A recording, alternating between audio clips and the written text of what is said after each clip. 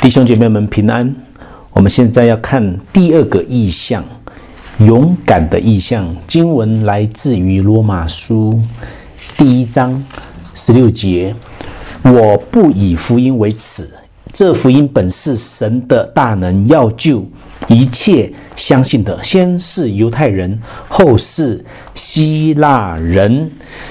亲爱的弟兄姐妹们，我们传福音的人一定要勇敢。我们的勇敢的这个能力是从哪里来？乃是从圣灵充满而来。罗马书这里在第1章第16节，保罗他说了一件事情，他说：“我不以福音为耻。”福音是什么？福音就是耶稣，就是耶稣被钉十字架。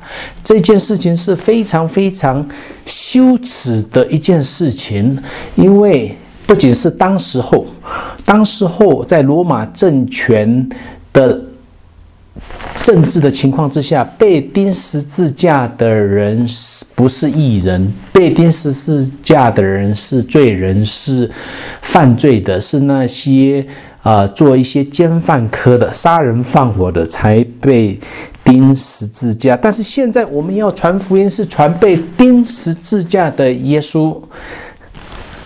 这个是羞耻的事情，还是荣耀的事情？当然是羞耻的事情，对于不信的人来说，但是对于我们来说是荣耀的事情。为什么呢？不要忘记，这个十字架是空的，因为耶稣埋葬了，第3天复活了。他的复活显出他就是王，他就是万王之王。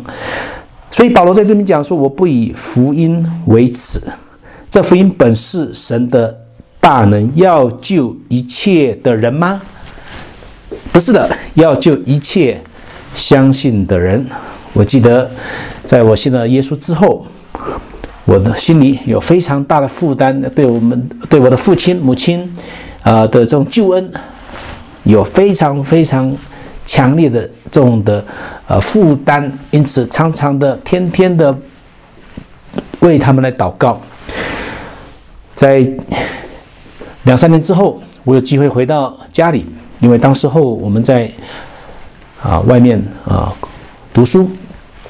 2-3年之后回去老家，有机会跟我的父亲、我的爸爸来讲耶稣，来分享福音。我跟他讲说：“爸爸，今天就算是我有200万，以后赚了200万放在你的前面，你也不会开心。但是我现在有一个好消息，也就是耶稣基督他来拯救我们，赐给我们新的生命，让我们有不同的生命，新的生命，而且是永恒的永生。这永生乃是现在可以开始的。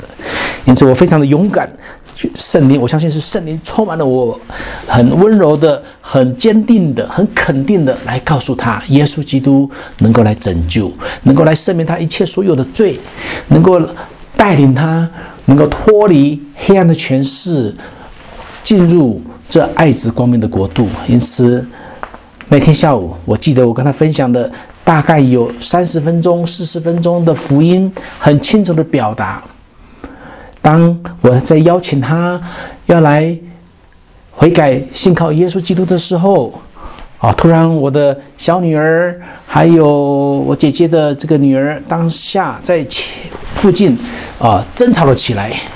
哎呀，这个时候又有失去的一个机会，我相信这是一个属灵的一个征战。